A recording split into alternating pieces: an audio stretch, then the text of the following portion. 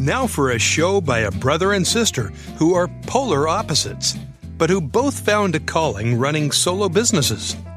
This is the Unfederated Podcast.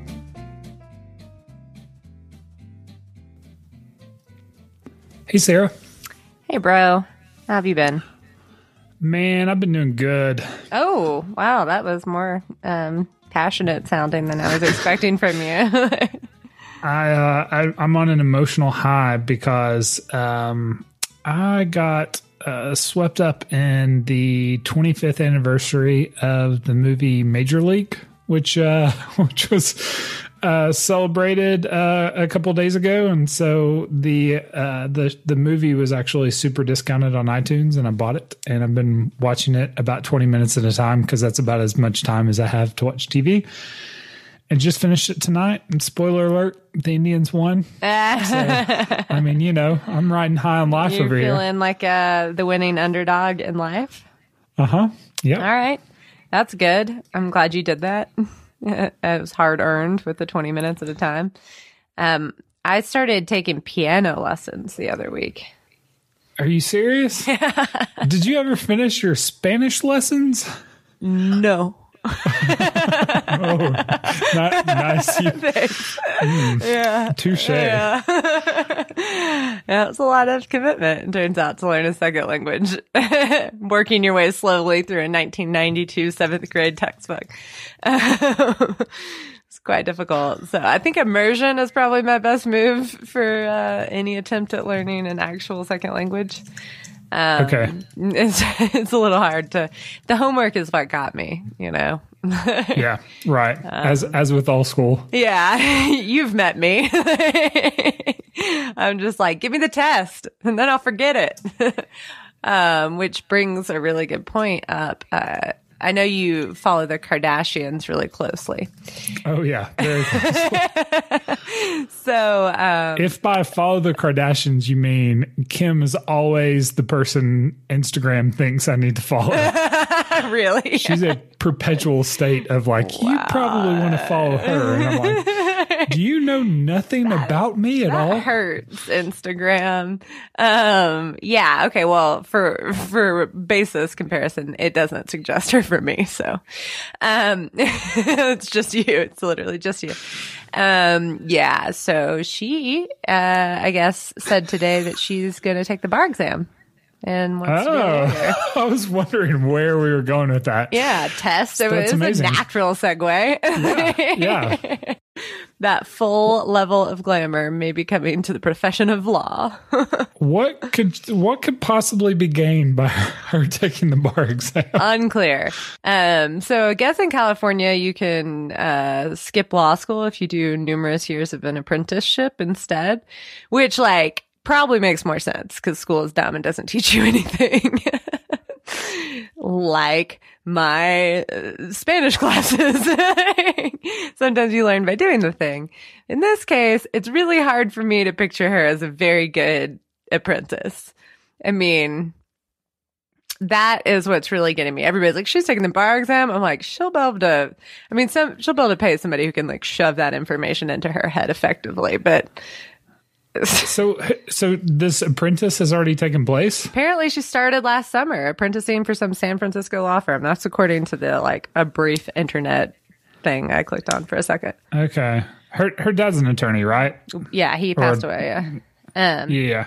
I only know, an OJ attorney or something. Well, yeah, I watched that, I don't know, that thing where Ross from Friends played the dad for the People v. OJ.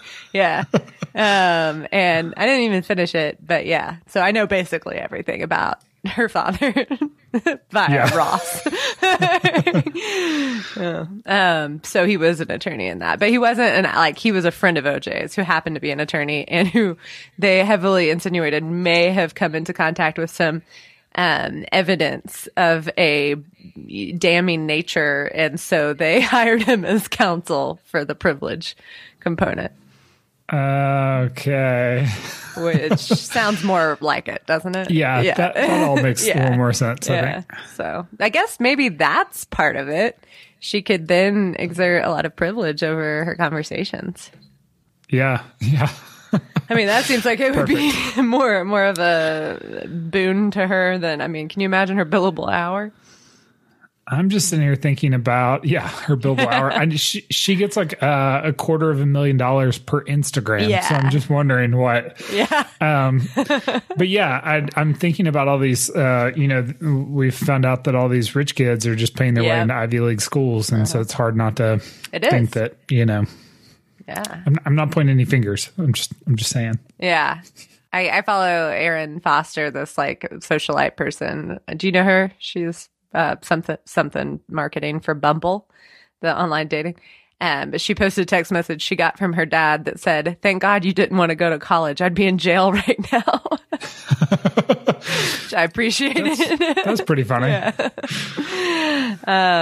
So all this to say, self-promotion, nobody has ever been better at self-promotion than Kim Kardashian. I'm killing the segues here.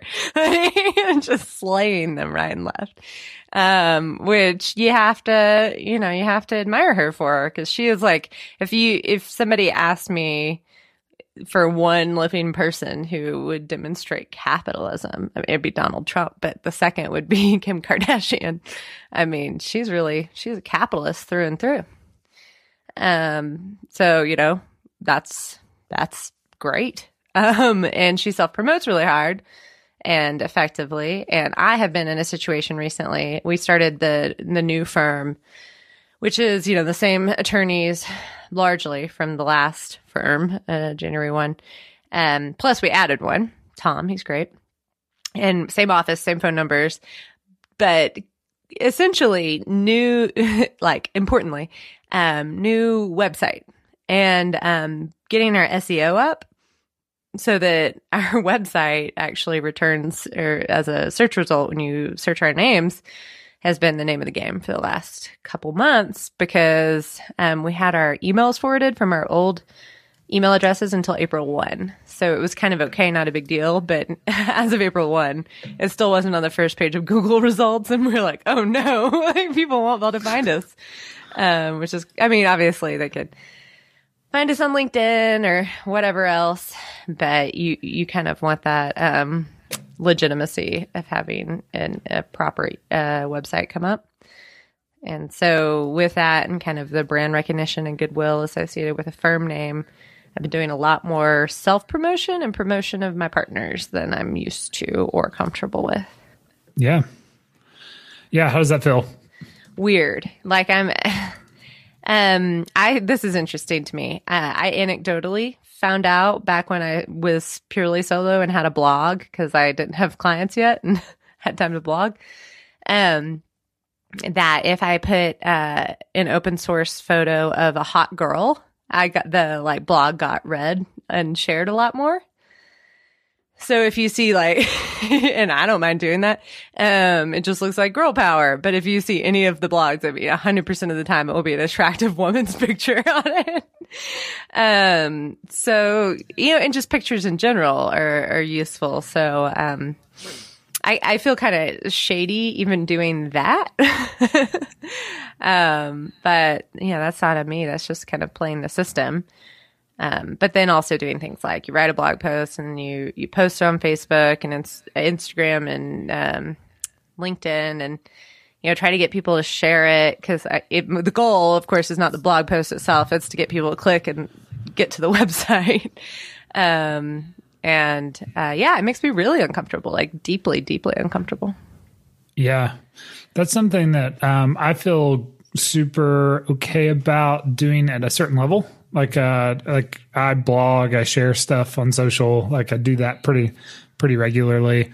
And I've actually kind of come up with a system to kind of optimize that, which may be helpful in this discussion. But one of the things I don't do very well, like I'm good at sharing my thoughts on things, but I do not share much about myself and or any of my clients, which I see other folks that are in my space that I admire that find like really eloquent ways to acknowledge that someone's a client and like it doesn't seem skeezy, right? Like, and I just have never even gone down that path at all. And, in advertising land, that's always kind of, there's kind of The Onion would do a story about how you go to an agency website and there's logos for their clients. And it's like someone they did like a $12 project with 15 years ago, but like it's a big name. So it's like a logo on their site, you always have to like totally, disregard question. Yeah. Take that with a grain of salt. And so that whole thing has always just felt awkward to me. Yeah. So I just, instead of trying to figure out a way to do it well, I've just chosen to stick my head in the sand.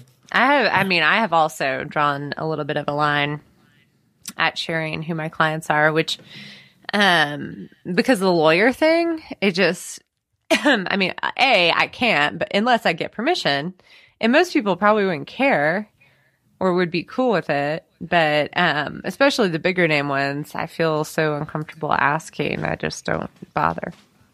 Yeah. Yeah, you'd need permission, right? Like almost without a doubt. You should always get it, probably. That's best practices, but with a lawyer, that could be. It's requisite for lawyers. So. Yeah, I've got something in my agreement that my awesome attorney put together for me that says I can, and for most of my clients, that's in place and it's something I could do. I've always wondered. The type of people I would want to share, like weighing it between the reality of my client base versus maybe the aspirational side of my client base, I would, who I'm aspiring to work with, there's a threat that if I put a certain, if I tie myself together with a certain group of clients, that it could, represent me in a certain way that either lends itself to more of those clients, more clients of that type, or, I don't know. There's kind of almost a liability there. I think you're onto something there. You kind of want your logo to be like your logo here, whatever you are, that's what we do. Because the risk of alienating is hard. You and I were talking on the phone, earlier this week about, I have a client who has bigger potential clients who seem to want a bigger company instead of a hanging out a shingle thing. And you very, very adroitly pointed out that, that they might want that, but by making yourself into a big agency or firm, you might attract that client or ones like it, but you're alienating others as well. So yeah, 6 one, half a dozen of the other.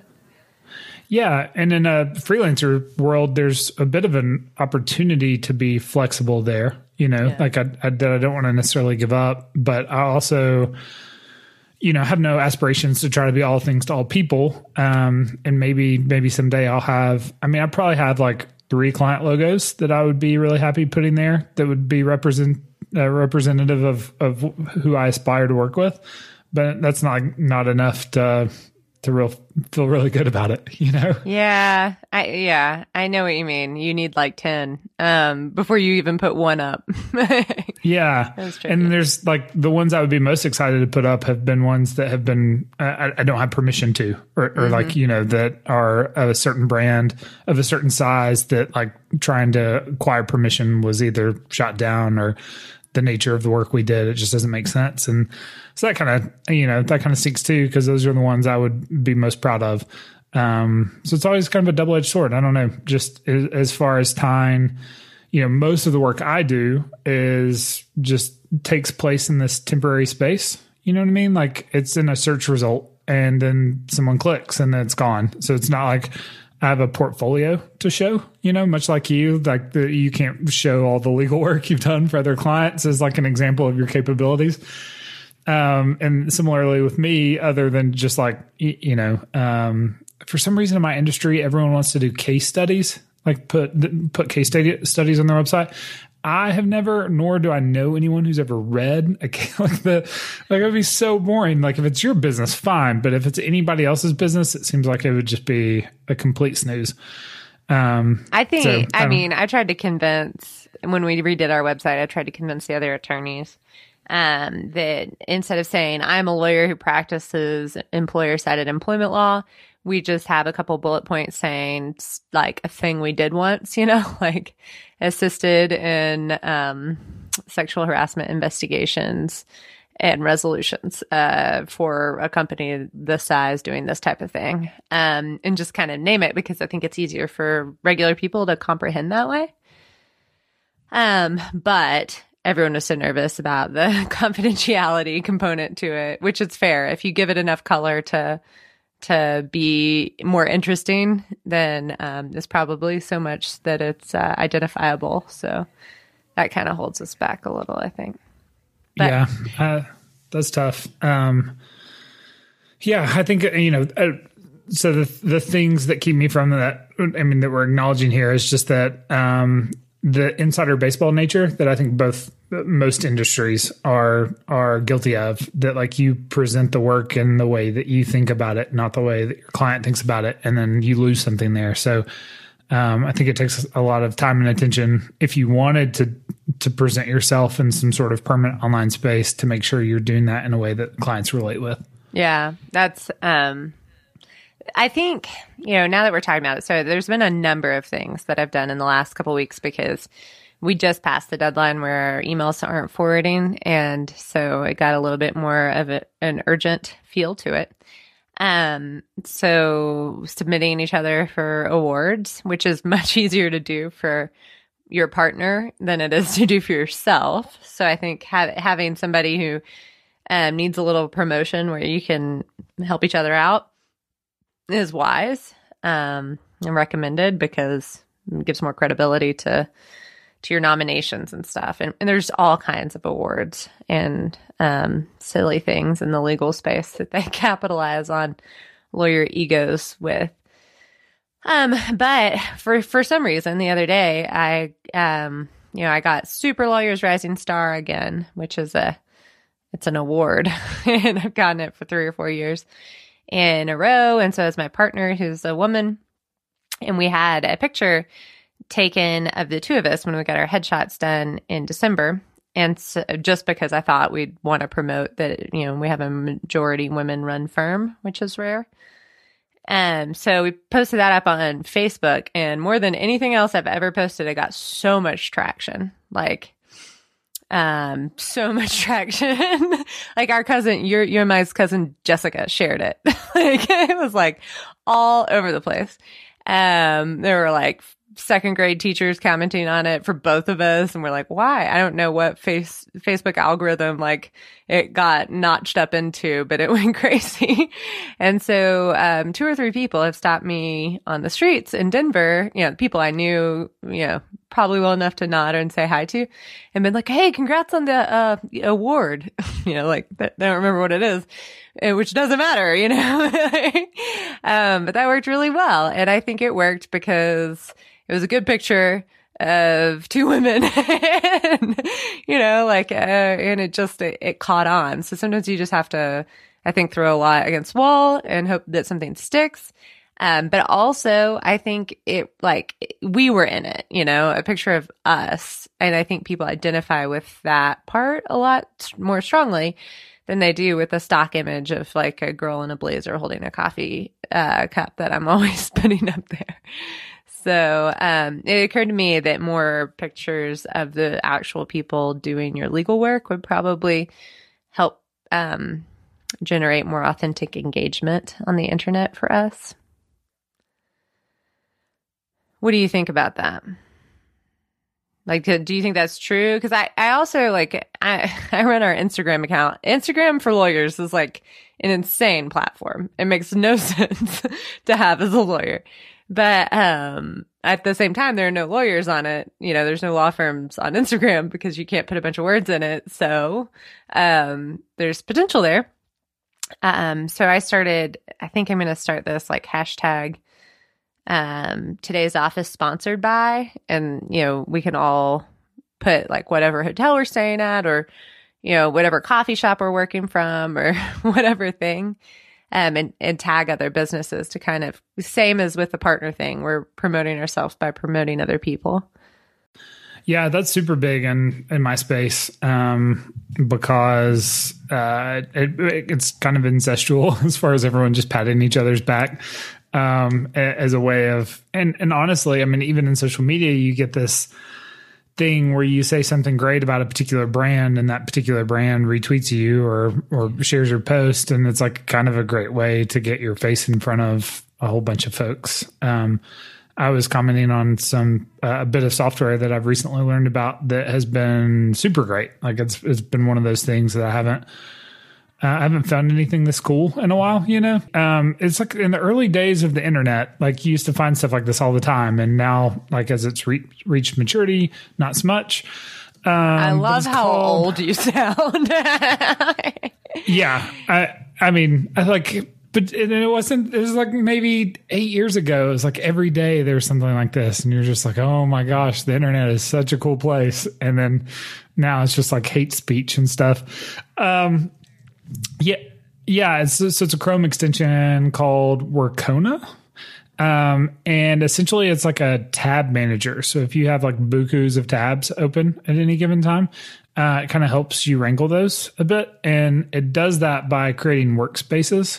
So for me, I have a workspace for each of my clients, and then I can click on a workspace and it'll open all the tabs associated with that workspace. So, you know, all the accounts that I would be managing for them, it just opens all those tabs up for me. And then if I like am done working on them, I can click a different workspace, it closes all of those, opens the other ones, and I'm not having to like leave them all open or go through and like, you know, for me, it's like, you know, I'd go into AdWords and I'd change from one AdWords account to another AdWords account, and then I have to go in analytics and change from one analytics, you know. And so instead of having to do that, I just get to save all my tabs in these groups. And so it allows me to do that without having a million tabs open and a million windows open. So it's just been really like, it's probably a hard thing to conceptualize, just hearing about it. But as I've kind of gotten a feel for it, I'm like, whoa, this is super great. Cause like I have a workspace for my accounting. And so I click it and it's like, oh, accounting software, the spreadsheet that I keep up to date. This other thing is like all the things I need to do accounting. And, for me, it's helped me kind of, compartmentalize like, hey, I'm working on this now. You know, like everything else is gone. This is what's on my desk, you know. So anyways, super great. I'll include a link to it in the show notes if anyone cares. But I posted about it because, you know, just reminded me of the old days of the internet, you know. And so I was pretty excited about it. And then they shared it. Workona did. And then today, I guess the venture capital firm, I guess that backs them, like shared it.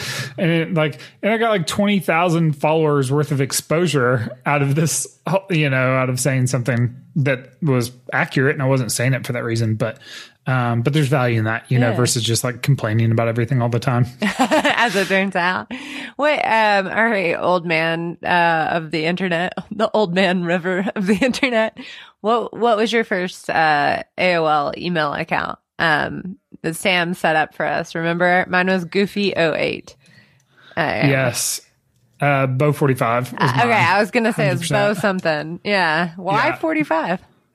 Michael Jordan's basketball number at the time. Got it. Yep. All right. That was crazy. That was short lived. Yeah, that was a 4-digit email address. That's crazy. We had to spell Bo with an E. Bo was a childhood nickname, and so we couldn't just do the BO. But anyways, it was pretty. It's pretty. I had to change it when I got to college to make it a little more, you know, mature. Because you know. Yeah, I don't know what happened to Goofy. Maybe Sam's still paying for AOL and it's still in there. He's just getting those discs, getting those free hours.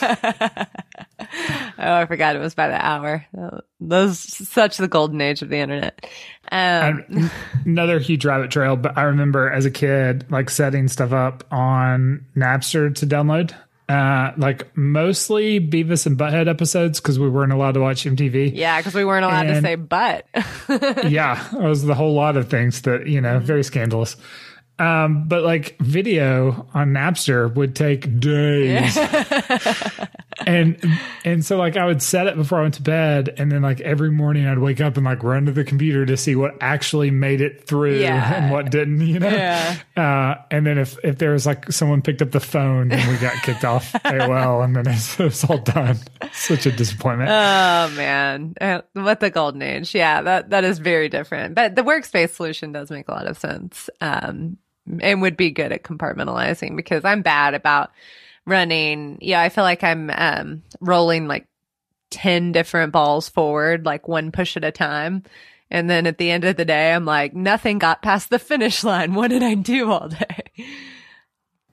And for me, like in you too, keeping track of time, like I find myself multitasking and doing a whole bunch of things at the same time. And then I'm not accounting for those hours. And so like for my own sanity, one, and two, for the purpose of keeping track of things a little better, it's nice for me to just kind of like tunnel vision myself a bit and just say, okay, I'm working on this now. Like set timer, whatever. And then I know when I change workspace, then I have to change timers. So that's a good solution. So here's the thing I did that's embarrassing. That was self-promoting. So,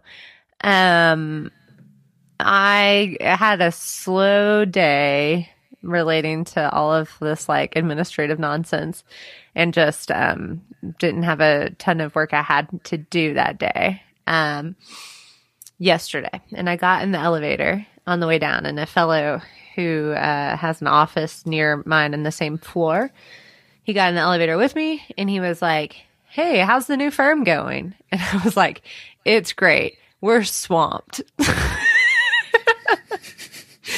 And I like immediately recoiled on the inside, like, ooh, why? Because it just felt so salesy because I didn't feel swamped. It is going great. I'm really happy with it. But at the time, I mean, I just kind of screwed off all day. So what am I trying to, it felt too self-promoting.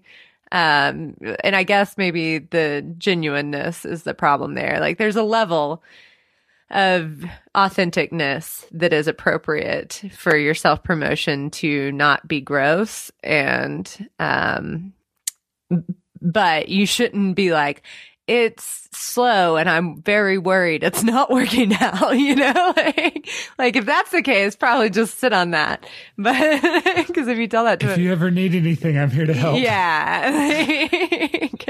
That's real thirsty. So I think that there's a line, and I just kind of like overshot on the positivity side in a way that grossed myself out. I mean, he doesn't know, and he was fine with it, but yeah, you kind of went with the entertainment 720. Tell everyone that you're book solid for the first.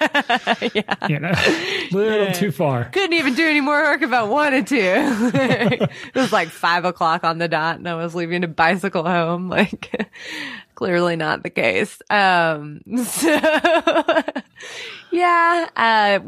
you ever have you had to do anything that was a little salesy that you were grossed out by? I got asked to go speak at this chamber event, which is not something I particularly. you won't catch me at many chamber events. Not without your boombox with your inspirational Rocky soundtrack. And they had like a panel talking about social media, and it was super early in the morning, and I went and spoke, and I remember there was a competitor on the panel who, like, at some point in time pretty much made fun of me in front of the whole room of people, like, on the panel in a way that wasn't super cool, Like, what? How? How did they say? I mentioned something about, and again, this was years ago when social media was still kind of like novel. I mean, imagine having a panel now about social media. Old Man River. Yes.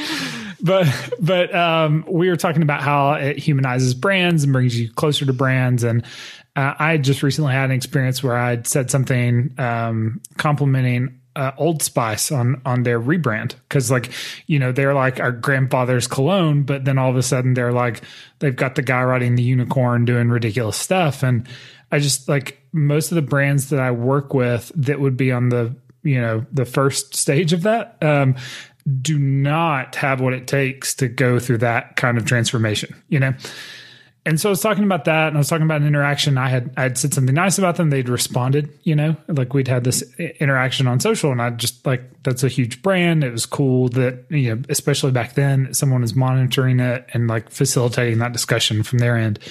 And, he made some like, the other guy on the panel made some sort of snide remark about like, Fortune 500 brands and like how that wasn't relevant to people in the room and like something. And I was just like, yeah, but we're all talking about things that we can emulate. Right. Yeah. Like, this is all a little bit aspirational anyways. Your talk would have been so much better if it was about tiny little companies no one had ever heard about. Yeah. Our family's construction company has a Twitter account. No, but it was one of those things that it was very uncharacteristic of me to go do this, like, this kind of panel with, that's not my scene. And then my fondest memory of that was this awkward interaction I had in front of the whole room with this guy. And so I don't know, it's just like when I find times, to your point about being authentic, when I step out of my comfort zone, occasionally I end up recoiling because the net result of that is just like, like I don't, this isn't me. This isn't something I want to do. Yeah, that's a situation I can identify with. There's a lot of panels, in my world, and I just haven't found them to be very helpful. I think they probably would be maybe, but I have had most of my good connections come from just talking to people at panels, So, yeah, just like attending things and talking to people and being considerate. That seems to be more of my sweet spot. So I don't know. It's always a balance. Like, what do you just like lean into what you're good at, but you also need to expand what you're good at. I had a traumatic public speaking event in my past, so I don't love public speaking, but I've been thinking about getting involved in a Toastmasters to get a little bit better, because I don't like Toastmasters are like those clubs where you practice public speaking, or community clubs or whatever for free, but I don't love having anything in my repertoire that could come up that would make me very nervous. So it'd be cool to take that off the list. I actually went through a season probably about a year ago that I tell you what, we were traveling and a friend of mine was like, hey, a friend of mine puts on this conference, this like marketing conference, in Georgia. And like,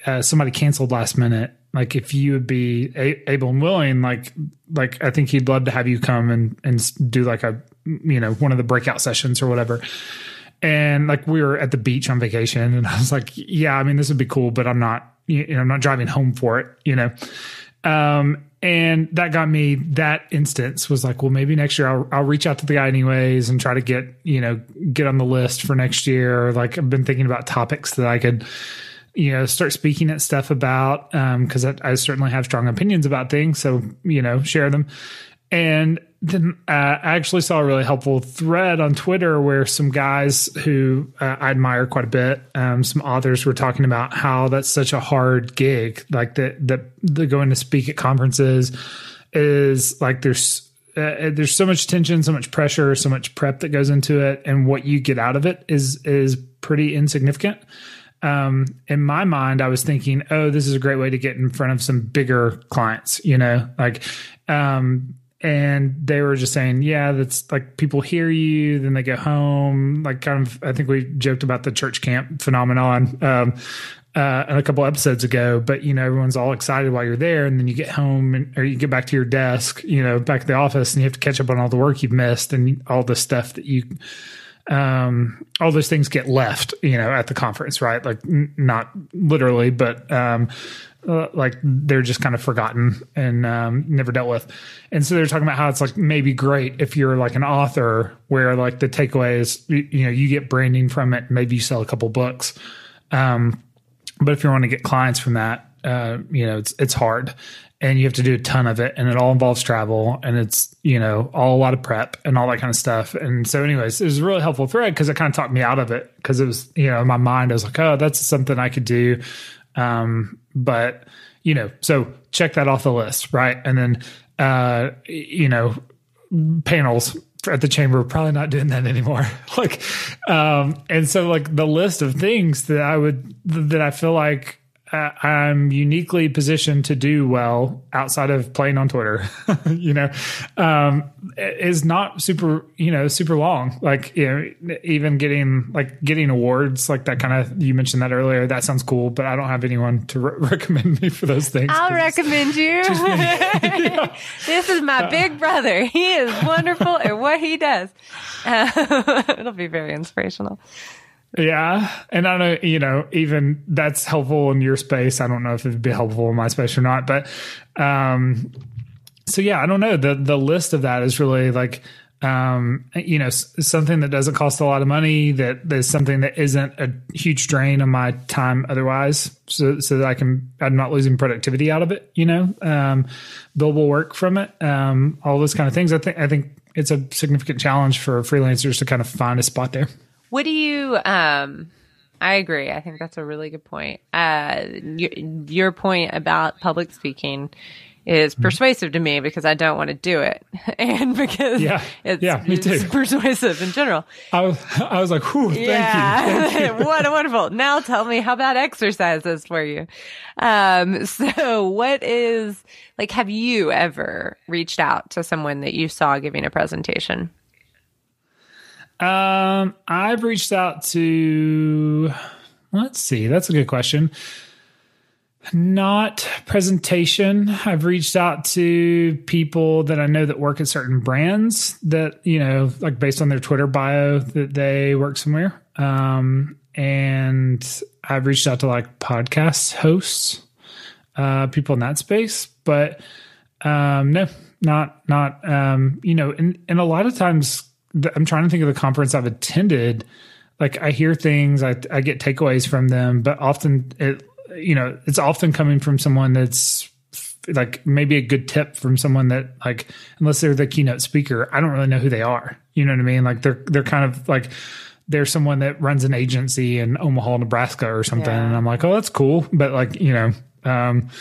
where do I fit into this? Right. Yeah. Well, and there's this, I was realizing as you were talking about that, explanation of how it's not that productive, that I had never reached out to anybody. And I think that's because there's this kind of divide between audience members and presenters that it's a little intimidating, and it's well, they've got other things going on, I shouldn't reach out to them. Whereas maybe when I've been at presentations and I'm talking to other people, those people are so likely to reach out and be like, hey, you mentioned you do this, because we're all on the same plane. So maybe there's something to that after all. Yeah. I mean, if I'm analyzing myself, there's a bit of I'm trying to think of a good analogy. A pop star is a bad analogy, but maybe a clergy person, I view that and be like, oh, that would be a good person to talk to about this thing. But I'm sure they have bigger fish to fry. I'm sure their time is really at high demand. And you kind of in your mind come up with these reasons why you don't need to have that conversation. And maybe that's because I'm an introvert, or maybe that's because I'm a sane person, and it's these nut jobs that come, rushing you when you walk off the stage. But I've just never considered that as that's out of character for me. Well, I think we have finally determined that speaking engagements are useless, and we don't have to do them. That's the result of this episode. The bigger they are, the more worthless they are. No, I think that they're good for certain people, but certainly you're a little balancing of how much time it takes you and stress it causes you versus the potential upside is probably the right thing to consider there. Because people, the guy we just brought on, Tom, he's very, very good at that and very comfortable in front of it. And he just taught a 2.5-hour class last week to an engineering school. That's so long. But if you're good at it, then that's your spot. Do it. I speak at my alma mater once a year. Usually it's a senior marketing class, and for about an hour. And like I really enjoy that. And I think I do a pretty good job. The Q&A part, I always feel way better about than the part I actually like prepare for, because that's how that goes. But that's not like a Legion thing, but it's fun. And so like I take that as like, oh, I could do this, like I could push myself in this direction. But what about, I mean, just rapid fire, what are some self-promotion things you do that you feel good about or that work well? Oh, following up with people. Hey, how are you? I was just thinking of you. How'd this thing go? That usually generates a lot of work. LinkedIn, God help me, it really generates a decent amount of interaction. People seem to remember, or I get a bunch of text messages from people when they see something on LinkedIn, which seems to mean that it's working.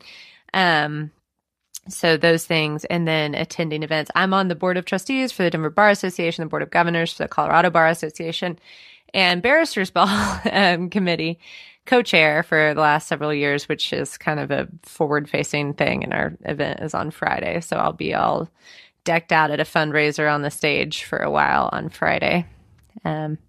So those are things I do, and they seem to be working. But I'd like to extend, I think I'd like to make a transition to building up the things that don't need me to be physically present more, because a lot of my best impact is interactive stuff, coffees, lunches, networking events, meeting people, exchanging cards. And I don't want to be like pounding pavement, all the time, unless I have to be, so.